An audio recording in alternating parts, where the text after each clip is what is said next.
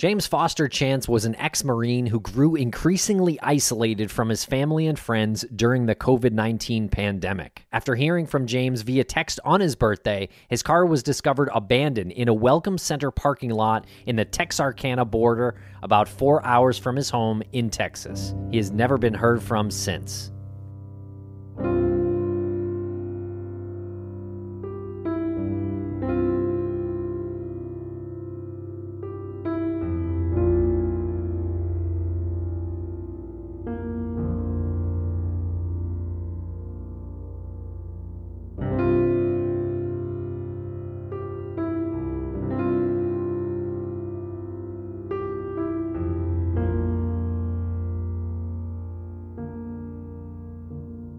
Welcome back to Missing. I am Tim here today with Lance. Lance, how are you today? I couldn't be better, Tim, other than being terribly cold right now. How are you? The same. It's the winter. What are we going to do? It's terrible out there. My God. Yeah, it's so cold. But, at least we've got a really interesting case to talk about today. It's the disappearance of James Foster Chance, and the research is brought to us by Private Investigations for the Missing.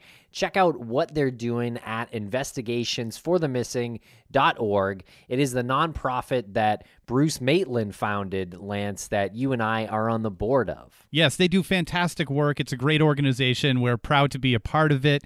And this research was put together by Mary Surecki. And a lot of this research was sourced from The Vanished with Marissa Jones, which is a phenomenal podcast. Make sure to check that out wherever you get your podcasts. And we're focusing on James Foster Chance. He's been missing since January 19th of 2021. There was a factory reset on his phone on February 28th of 2021. He is an ex-Marine. And Tim, all of this comes together during the height of the COVID-19 pandemic. And we begin to peel back these layers of isolation and anxiety, and it really encapsulated a lot of what everyone was feeling at the time. But unfortunately, James Foster Chance decided that he'd had enough of it. And we don't know where he is, but it is one of those disappearances that's really tough while we're talking about it during the episode to not speculate, because you relate to him. I feel like I related to him on some level, just knowing what it was like going through a pandemic.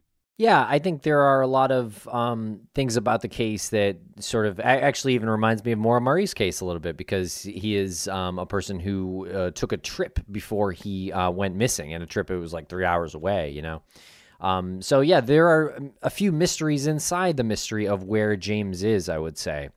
And James is a Caucasian male with red auburn hair and blue eyes. And he's 6 feet 1 inch, 175, and he'd be about 48 years old at the time of this recording. And we do say it in the episode, but I want to say it right off the top here. When you look at the missing posters of James Foster Chance, there are some pictures where he's clean shaven, and there's some where he has this bushy red beard. So if you're listening to this, keep that in mind. He really, if he's out there, could be anywhere. And if you have any information, please call the Grapevine Police Department. Detective Shannon Perry is the person in charge at 817-410-8127. Thanks a lot for listening. Follow us on social media at Missing CSM.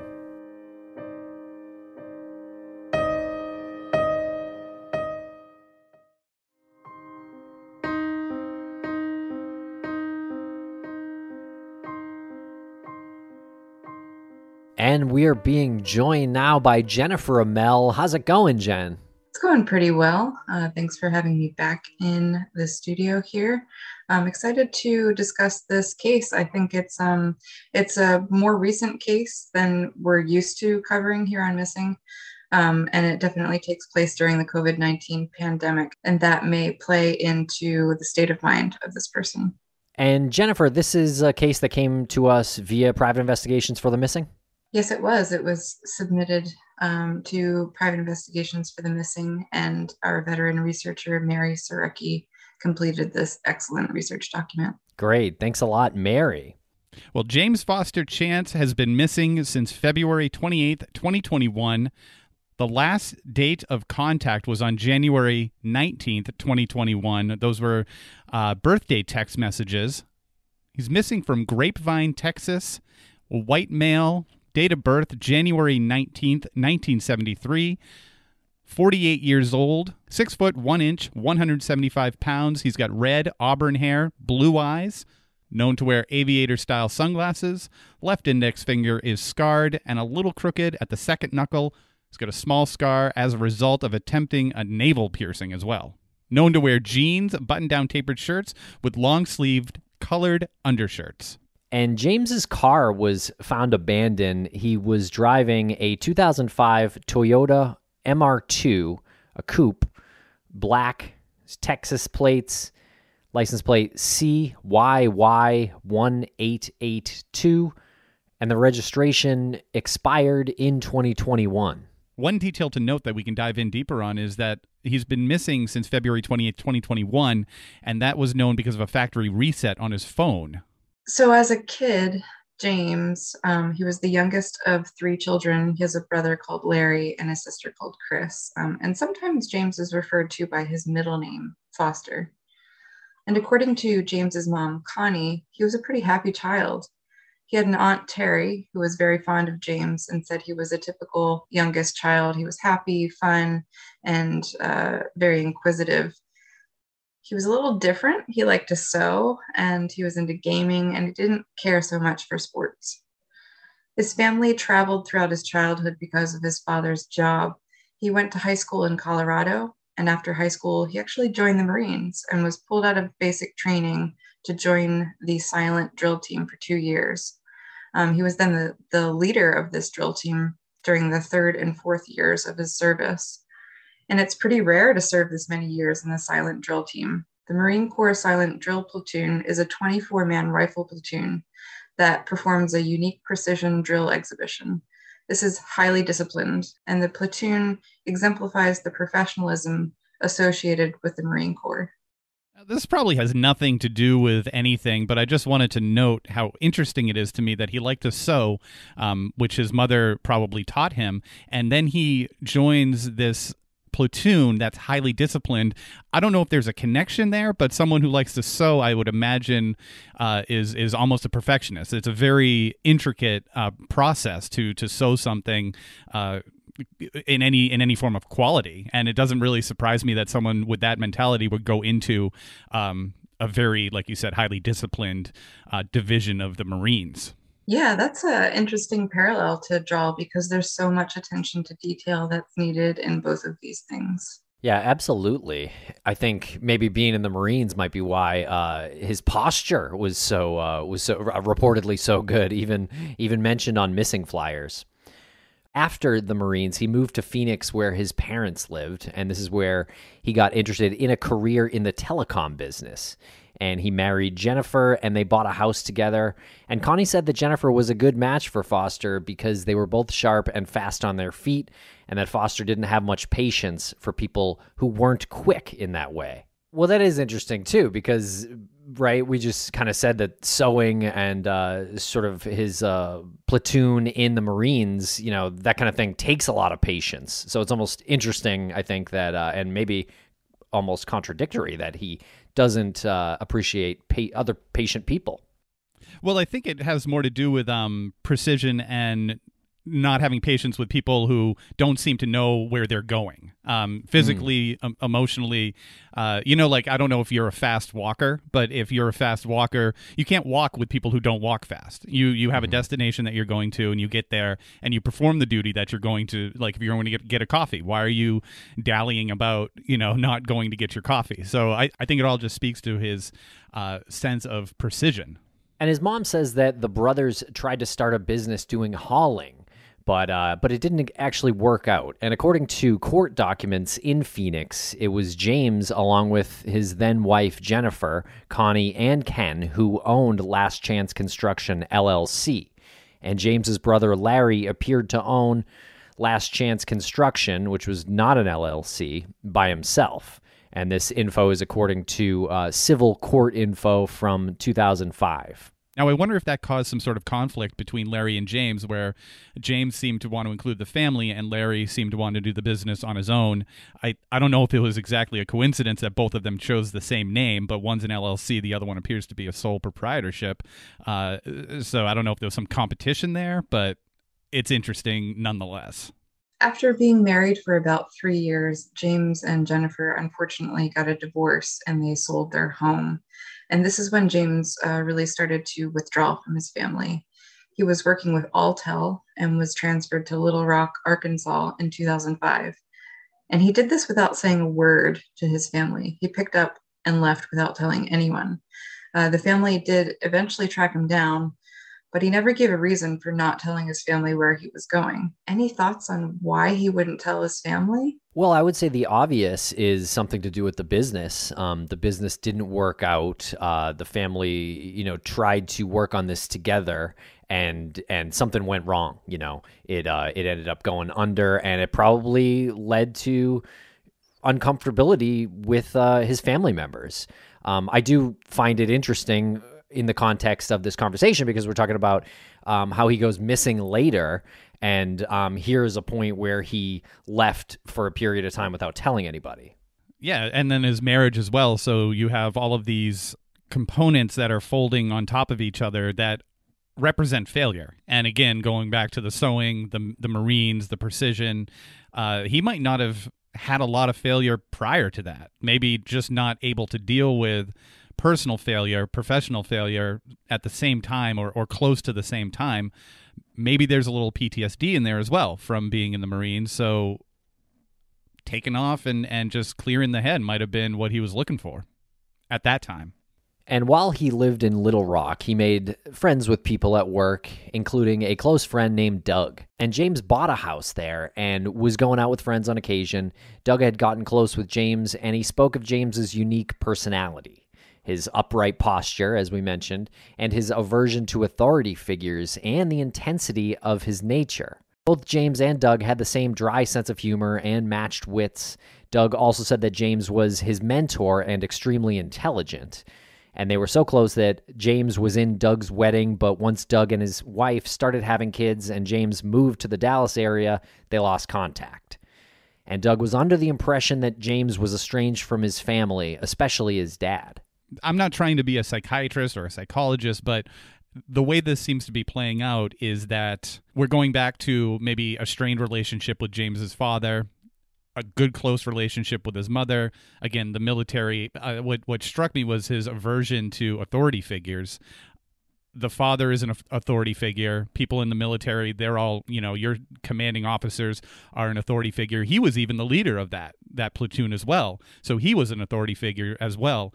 I just feel like there's a lot building up there, a lot of conflicting emotions that are starting to play out. And if the path that I'm going down is accurate or close to accurate, we know that he revealed all that to his friend Doug. Perhaps he didn't reveal that to his wife, or he withheld some emotion from his wife for a time, which might have caused that marriage to be strained. Yeah, it doesn't sound like anything too specific that he mentioned to Doug about his family or his dad. He just, because it says Doug was under the impression. So my guess is there was nothing like no direct conversation about why or anything like that in the years that they knew each other. And according to the Missing James Foster Chance Facebook page, a woman named Jasmine said that they remained close after dating for about a year in Little Rock. And even after James moved to Grapevine, they stayed close. She said that after he returned home from visiting her in October of 2016, his texts became less of his typical playful banter and turned more serious, including more personal information, which he never spoke of in the past. And she said that he seemed depressed, and they texted less and less in 2017 through 2019, and she didn't recall even being in touch with James in 2020. Man, this is just a perfect recipe for feeling the isolation of the pandemic and having to stay inside, not even going out and like grocery shopping. Again, you're talking about somebody who loved moving fast and being out and about, I'm guessing. And this, again, just the perfect recipe for depression. Yeah, we already see this pattern before the pandemic hit of him pulling away from first his family and now a prior relationship, and he has to move again from Little Rock to Dallas. So by 2009, James had transferred to the Dallas office in the network repairs unit. And Alltel, I guess, was bought out by Verizon. So he was now a Verizon employee. His Aunt Terry actually didn't live very far from him at this point, and he spent many weekends visiting and going out with his Aunt Terry and her family. He would go with them to concerts and other shows and visit on holidays. According to Terry, James often joked about being antisocial and having no friends in the town that he ended up moving to in the Dallas-Fort Worth area, a town called Grapevine. And he joked that the reason why he had a pickup truck is because he had no friends to help him should he need to move something. He told her that she was the only person he really liked. And after moving into his apartment in Grapevine, James still owned his house in Little Rock, and he never sold it. And he was paying both a mortgage and a rent payment each month. And when Connie retired around 2012 or 2013, she realized she had time to go to Little Rock to sell James's house for him. And nobody ever found out exactly why James didn't sell the house himself. And it was around this time when Connie and Ken say that they obtained a broad power of attorney so that they would be able to sell James's house. Well, that's interesting. I don't even know what to think of that. If he's talking about having no friends in Grapevine, but he still owns a home, why is he paying double, rent and mortgage? That had to have been really tough financially. And I am not sure how a power of attorney is assigned. Can anyone clarify that for me? I think sometimes power of attorney comes into play if someone is not able to manage their own affairs, either due to an illness or some kind of psychiatric disorder. But in this case, it doesn't seem like James was in that kind of situation. It was just that he didn't have time or wasn't willing to perhaps emotionally part with this home. So this is why his parents stepped in. And I suppose that they would have to get James's permission explicitly to become powers of attorney. Yeah, that is a really interesting situation to be in. I mean, something had to have happened for Connie and Ken to identify that James wasn't, in their opinion, capable of maintaining both or maintaining the mortgage or something. Or maybe just the upkeep of the house was falling apart. I don't know. It's just interesting. Maybe it was just one of those things that just needed to be done, but James was dragging his feet for whatever reason, and his mom retired, and she's like, I have time to go do this, clean up the house, maybe do some repairs, put it on the market. It's a big job to sell a house. So maybe it was just his mom was like, let me just do this for you. That makes sense. Yeah. Yeah. I wonder if there's some depression here too, and maybe that's partially why. I think he separated from his family without telling them in 2005. It's 8 years before this or something, and then this is still 9 or 10 years before he goes missing, or so I think during this period he seems quite depressed, in my opinion. Yeah, and I feel like, again, it's just unfolding in a way where if he's out there, wherever he is, people need to identify his mental state. That this has been a gradual break for a while, and we'll get into that a little later. Yeah, so this brings us up to 2020 and the COVID-19 pandemic. His Aunt Terry said that James had become way more, quote, freaked out about it than most 48-year-old men. He was very worried and always had advice for his aunt and her family on how to stay safe. It didn't appear that James was going anywhere during the pandemic in 2020, and he was more isolated than ever before. Definitely no judgment on James's part. We all responded in different ways to something like this. I know I definitely went through a period of time where I was couldn't get myself to even go in the elevator down from the apartment that I was staying in. You just didn't know what to do. So I don't think this is that odd, in my opinion, but definitely lends to James's state of mind if he wasn't able to move beyond that fear. 100% agree. How everyone dealt with it differently, and I can't imagine somebody who is used to having things under control experiencing something that was so out of control and not knowing what could happen. Something completely terrible, like worse than what actually happened. You know, a lot of people were having those paranoid thoughts or those, you know, anxiety induced thoughts of like, what's going to happen? What's going to happen next month and the next month? I could see someone with his, I don't know, perceived sense of control being very threatened by that.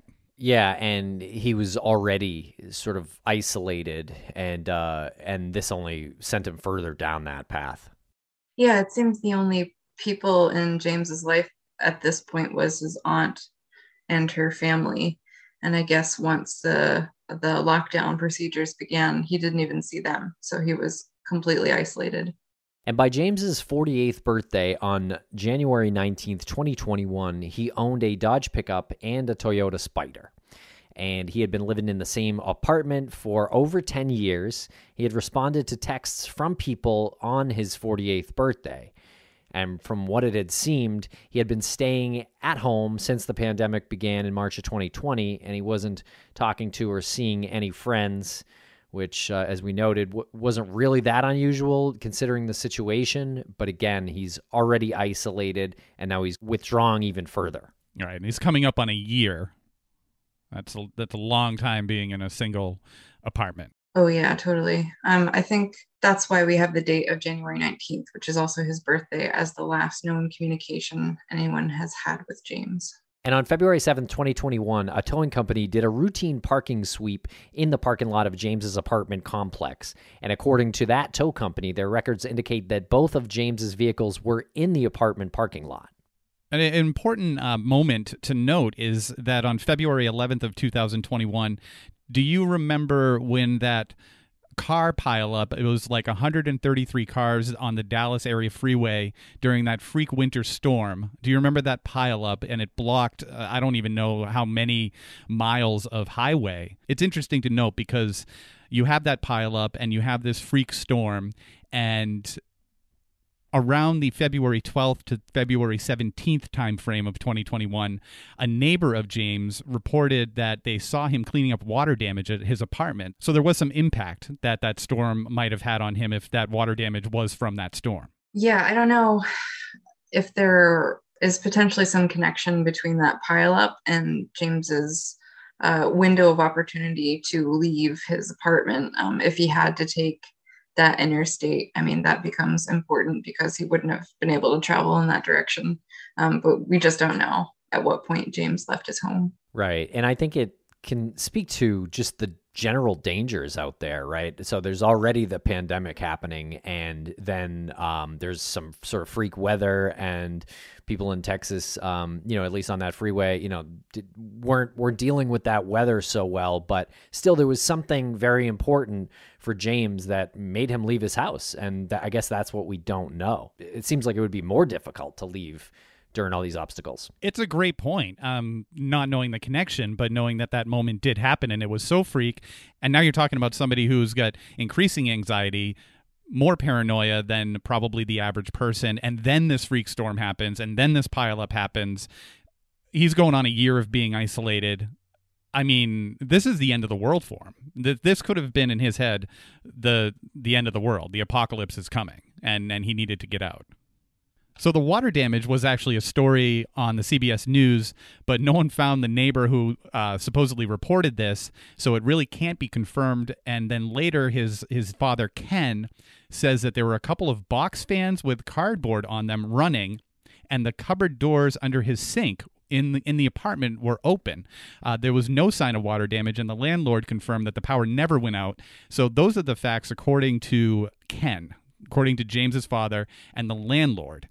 So I don't know if this, again, speaks to increasing paranoia. Yeah, so the options are there was water damage and he took care of it and it wasn't seen, that damage, a couple months later. Or there was no water damage and he was working on something that appeared to be water damage. And so sometime between February 17th and February 19th, 2021, James drove the Toyota Spider to a Motel 6 about 30 miles away in Denton, Texas. And according to phone records, James had called a few Motel 6s in the area before taking the trip. And this is also a time where there was the aforementioned winter storm and record low temperatures in the Dallas area. But bank records show that he stayed 3 nights in this Denton Motel 6 and had spent money from his bank account on gas and at a nearby liquor store.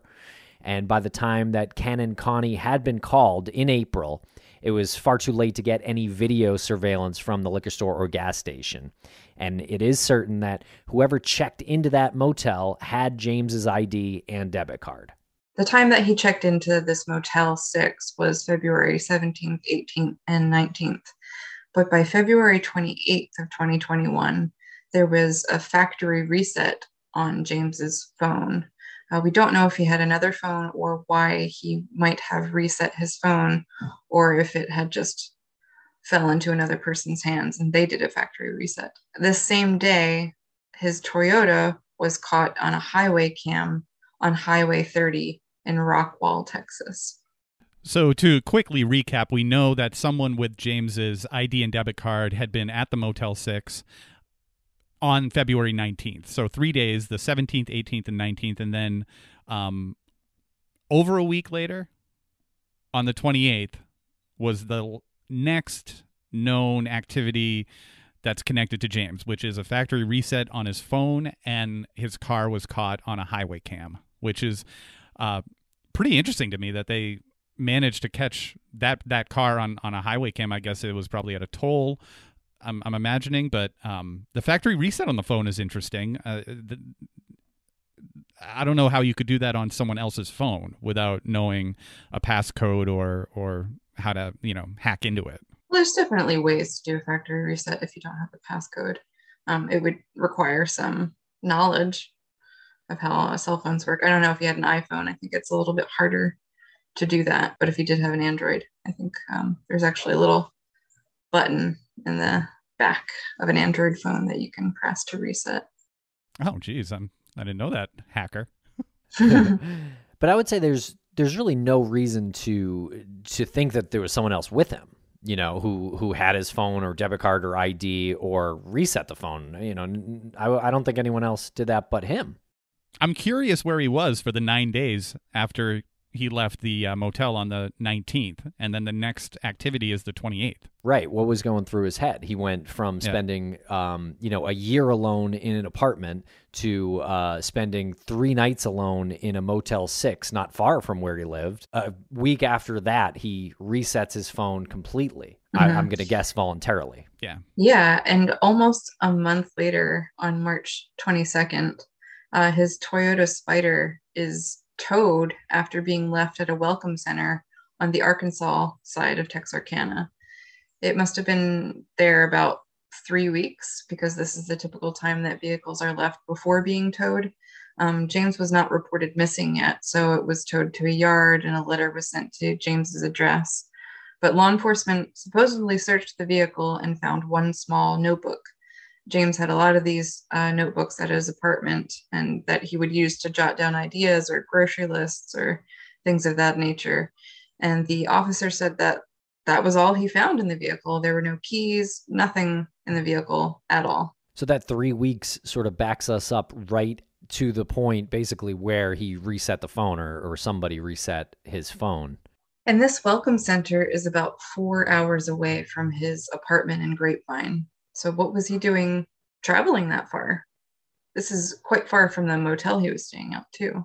And so his travels from where he lived in Grapevine, he had driven east sort of through Dallas, and then he was spotted in Rockwall, which is really just east of Dallas, a little northeast. And then so he was on that Highway 30, and that's where his car was found in Texarkana, which is about 2 hours and 20 minutes east of Rockwall, which is also pretty close to the Louisiana border. Maybe 45 minutes south is the Louisiana border, which is where he used to live. So maybe some familiar territory for him. And it does appear that town, Texarkana, is split by Arkansas and Texas, and it appears that he was on the Arkansas side. But yes, you're right. Just south is Louisiana. So somewhere along the lines, instead of going off of Highway 30 and taking one of the many highways that would lead him into Louisiana, whoever was driving that car made the decision to continue on and go into Arkansas. Yeah, and that would be a little bit northeast and missing a more direct southern route into the state of Louisiana. So, yeah, I don't know why he would be heading in this direction if it was indeed James. On April 12th, 2021, a wellness check was done by James's landlord because rent was late, and that was unlike James. And James's dad got a call from the landlord to say that they couldn't contact James and that the rent was late. And Ken was phoned because he was one of the contacts on James's lease, which is kind of strikes me as odd that, his friend Doug said that he had issues with his father, but, he's one of the only people on this lease. But also the landlord said that James wasn't in the habit of paying his rent that far in advance. James had paid his rent in advance for February and March. He paid that in late January. And so here, about midway through April, he hadn't paid April's because he was nowhere to be found. Yeah, this is an interesting thing to note because it kind of points to the fact that maybe James had intentions to leave for a couple months, and he wanted to make sure that rent was, paid out for those 2 months. But it also speaks to the fact that he intended to come back too, because he kept his apartment. He didn't tell the landlord that he wanted to get out of his lease or anything. So it seemed like he had intentions to come back in March. I would agree with that, because if he was suffering from like a significant sudden mental break, I don't think he would have been thinking about rent or coming back. This was something that he was doing out of courtesy and out of he signed a lease, like it was a contract that he was upholding. He didn't want to make it seem like he was bailing on the apartment. And yeah, he looks like he wanted to come back, take off for a couple of months while things maybe chilled out in Texas. Well, I mean, that's kind of what he did with his house, right? He had left his house. The only difference being he did pay those, the mortgage for that. Yeah, there's a parallel there. Yeah, and I think it can't be stressed enough that this was right around the time that he left was the time of this winter snowstorm that the whole nation was kind of glued to their television sets watching this storm happen in Texas of all places. So I think to James, he's leaving right in the middle of this. Was he trying to get away from his living situation, thinking that, as you said, Lance, that this was the end of the world? That could have really compelled him to go elsewhere. And we'll be right back after a quick word from our sponsors. With everything you have on your plate, earning your degree online seems impossible. But at Grand Canyon University, we specialize in helping you fit a master's degree in business into your busy day. Your graduation team, led by your own GCU counselor, provides you with the personal support you need to succeed. Achieve your goals with a plan and team behind you. Find your purpose at Grand Canyon University. Visit gcu.edu. Thanks to our sponsors, and now we're back to the program. And the next day, on April 13th, 2021, law enforcement was called to James's apartment, and that's when they filed the missing persons report dated April 15th, 2021. The officer did check the apartment and said everything was in order. My only question on this is, what defines in order? Is it neat and there's no sign of struggle? There's no sign of a panicked, process of leaving, like drawers were all in place, clothes are folded and all that? Is that what that means? I mean, keep in mind, we do have that report from Ken, his father, that there was box fans all over the place and his cupboard doors were open too, alluding to some water damage. So if the police are not counting that as odd or in order, then I suppose that's true. But yeah, I mean, there's another report saying that all his stuff was there, but his television was on his bed, laying on his bed. And I don't know if that's normal. Right. And Aunt Terry and her partner went into James's apartment around April 23rd, and they did find some odd things as well. And they said that they found James's bag that he would normally take with them when he visits, a shaving kit, shoes, boots, and that was all still in the apartment. Mm-hmm. Yeah, and going back to this television on the bed, it's been speculated by his father, Ken, that James may have been sleeping on the couch. since he did have sleeping problems. She said that she found everything that she would expect there, except his Kindle and his laptop were gone. There was an old laptop there, but it wasn't the current one that James had been using. She also found some uncashed checks in his apartment as well. He had all of his payments set up on an automatic payment except for rent. Ken said that for all of the projects and things that James had going on, it didn't really seem as though he was handling his day-to-day affairs. TV on the bed's odd. I wonder, did he have a TV? Do we know if he had one in the living room or near the couch? Because maybe he moved the TV from where it was in the bedroom and put it on the bed because he could see it from the couch if he was like trying to fall asleep on the couch. It's a really interesting factor in how his apartment was left. Yeah, could be moving some stuff around. But yeah, I agree. I would like to know more about the layout and sort of why the TV was taking a rest on the bed there. And I do wonder if that old laptop was checked or if it was wiped or factory reset like we assume James did to his phone. It's a good point. I mean, if he's got the wherewithal and he's got some reason for factory resetting his phone and he takes his Kindle and he takes his current laptop, it wouldn't surprise me if he did that intentionally on the old laptop. Well, get this, guys. So in April or May, we're not really sure, Ken and Connie got James's vehicle, that Toyota Spider, out of the tow yard, and it had taken it to a dealership to be rekeyed. Connie was looking over the inside of the car, and she actually found James's phone in the glove box. So remember we mentioned that a patrol officer had searched this car and found only that small notebook. I'm just wondering how they may have missed his phone in the glove box. I would guess just human error. I think that's something that happens during searches.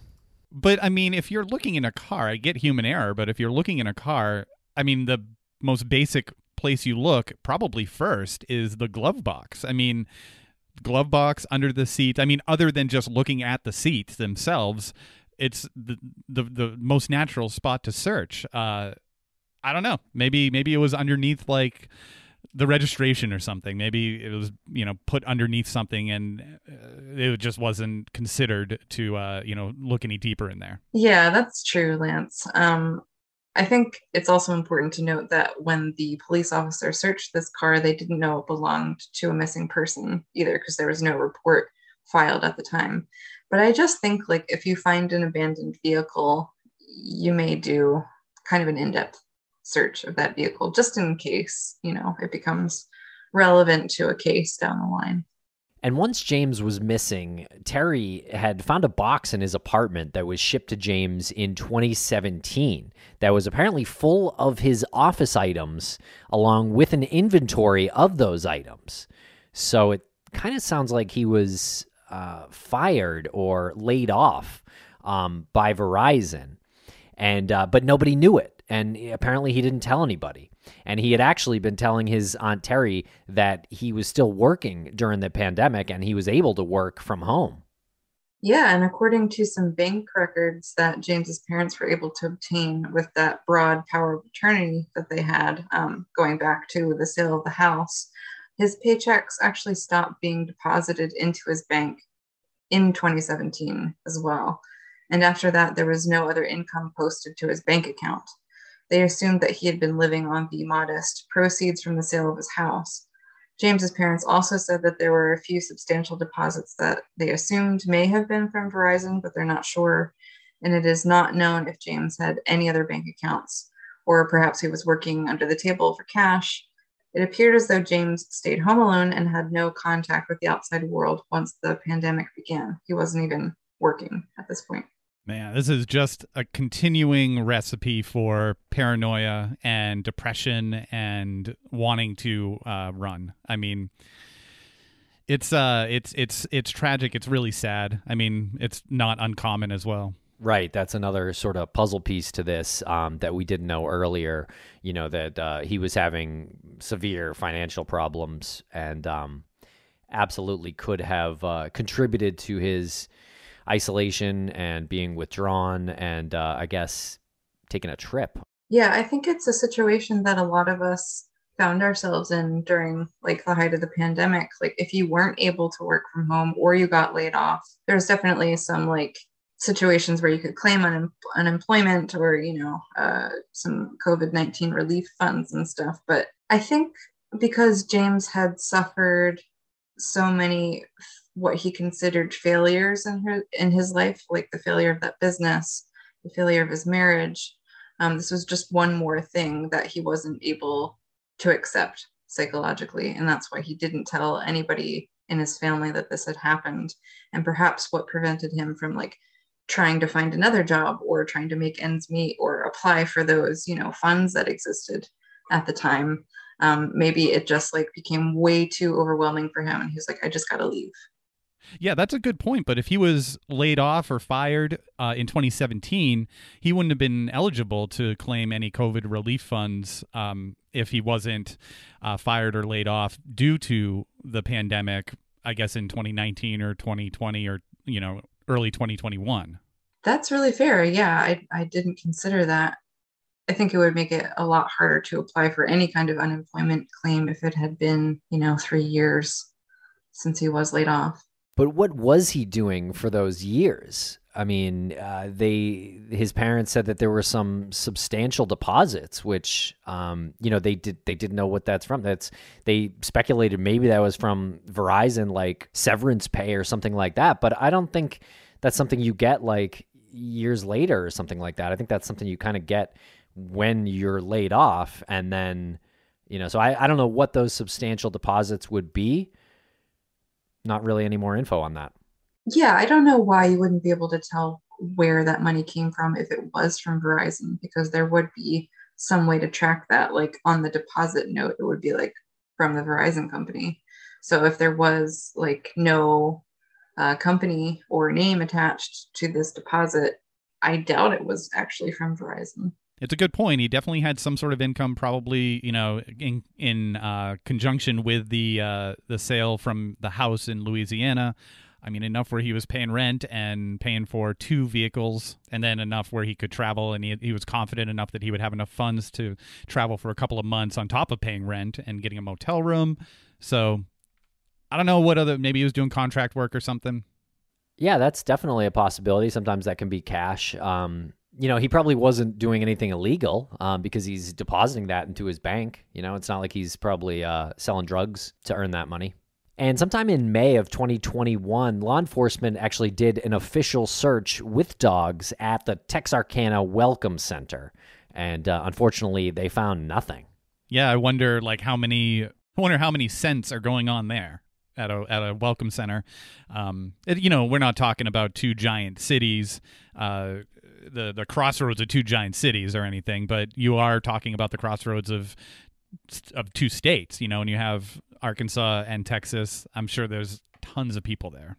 I mean, if we're supposing James drove his car there himself, right? It is an interesting spot to leave your car, especially if you have sort of a disdain for authority figures, as it was noted earlier.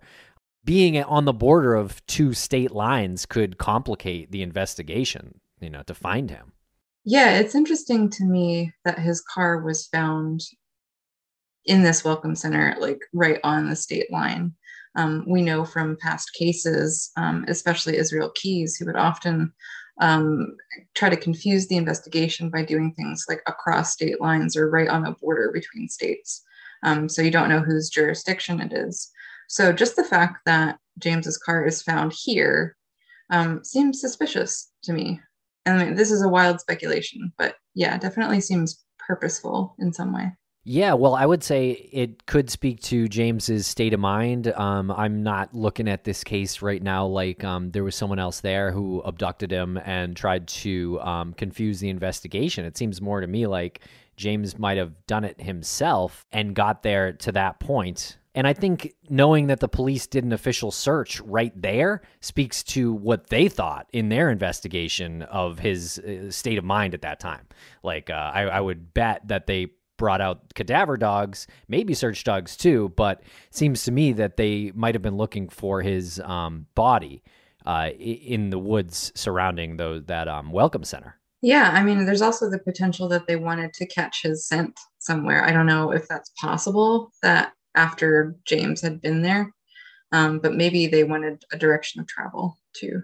Yeah, and you're right about the car being there. Like, that feels like a deliberate choice, deliberately putting the car at a spot that would have as many people seeing it as possible. I mean, if someone is driving into the woods or to one of those lakes to commit suicide, they're driving that distance, and their opportunity to commit suicide is to drown themselves in a lake or go into the woods and maybe shoot themselves. Why are you leaving your car at a place where hundreds of people a day are going to see that car? Doesn't that feel like contradictory? I think it's interesting that whoever put the car there took the keys too. Yeah. And the laptop and Kindle. Oh, yeah. I mean, this is also, a welcome center where there are a bunch of cars. So not a bad spot to leave one car and get into another if you either have one waiting there for you or even if you're hitchhiking. That's a good point. Actually, just talking about that kind of reminds me of the end of a very sort of random movie called Five Easy Pieces, which was starring Jack Nicholson. And I love the movie. He parks at a rest stop at the end and gets into a truck and leaves. And that's the end of the movie. It was a guy who sort of had some personal difficulties with his family and friends and just leaves his life and the end of the movie. Sorry for the spoiler, but I think it came out in the 70s. I mean, that is an incredible point, and that's not something that is uncommon. Somebody being influenced by a movie or a show or a book or something. Really interesting point.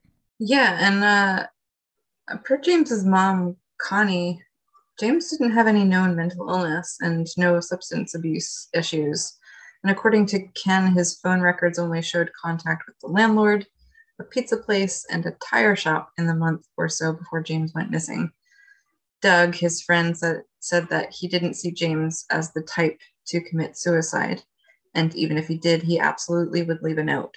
He said that James is not an impulsive person. For that, I would say I kind of, no offense to Doug, but I kind of throw that out. I mean, we've heard stories, we've covered a lot of cases, and that's pretty much always said by the family or friends that they're not the type. And he does mention that if he was the type, he would have left a note. Well, we don't know where James is, so he may have. Yeah, that's true. And I hate to say this, but James is kind of the person who would do stuff without telling anybody. I mean, he left and moved without telling anybody. He lost his job and he didn't tell anybody. I don't see how a decision to perhaps end his life, why he would do any differently. But what we do know is that he paid his rent through March, like 2 months early. So he had a plan, and going to what Doug was saying, that's not an impulsive thing to do. This was actually premeditated, that he wanted that we know he wanted his rent to be paid for some reason 2 months in advance. And Ken, his father, said that he was down to just a couple $1,000s. So maybe the time had come. Maybe it was that, Andy Dufresne moment, to reference another movie. The time had come for him to make his escape. He was down to a couple thousand. Anything less, he wouldn't have had enough to go as far as he wanted to go. Yeah, and as noted by his father, James really wasn't the person to ask for help if he needed it either. He'd much rather try to manage things on his own.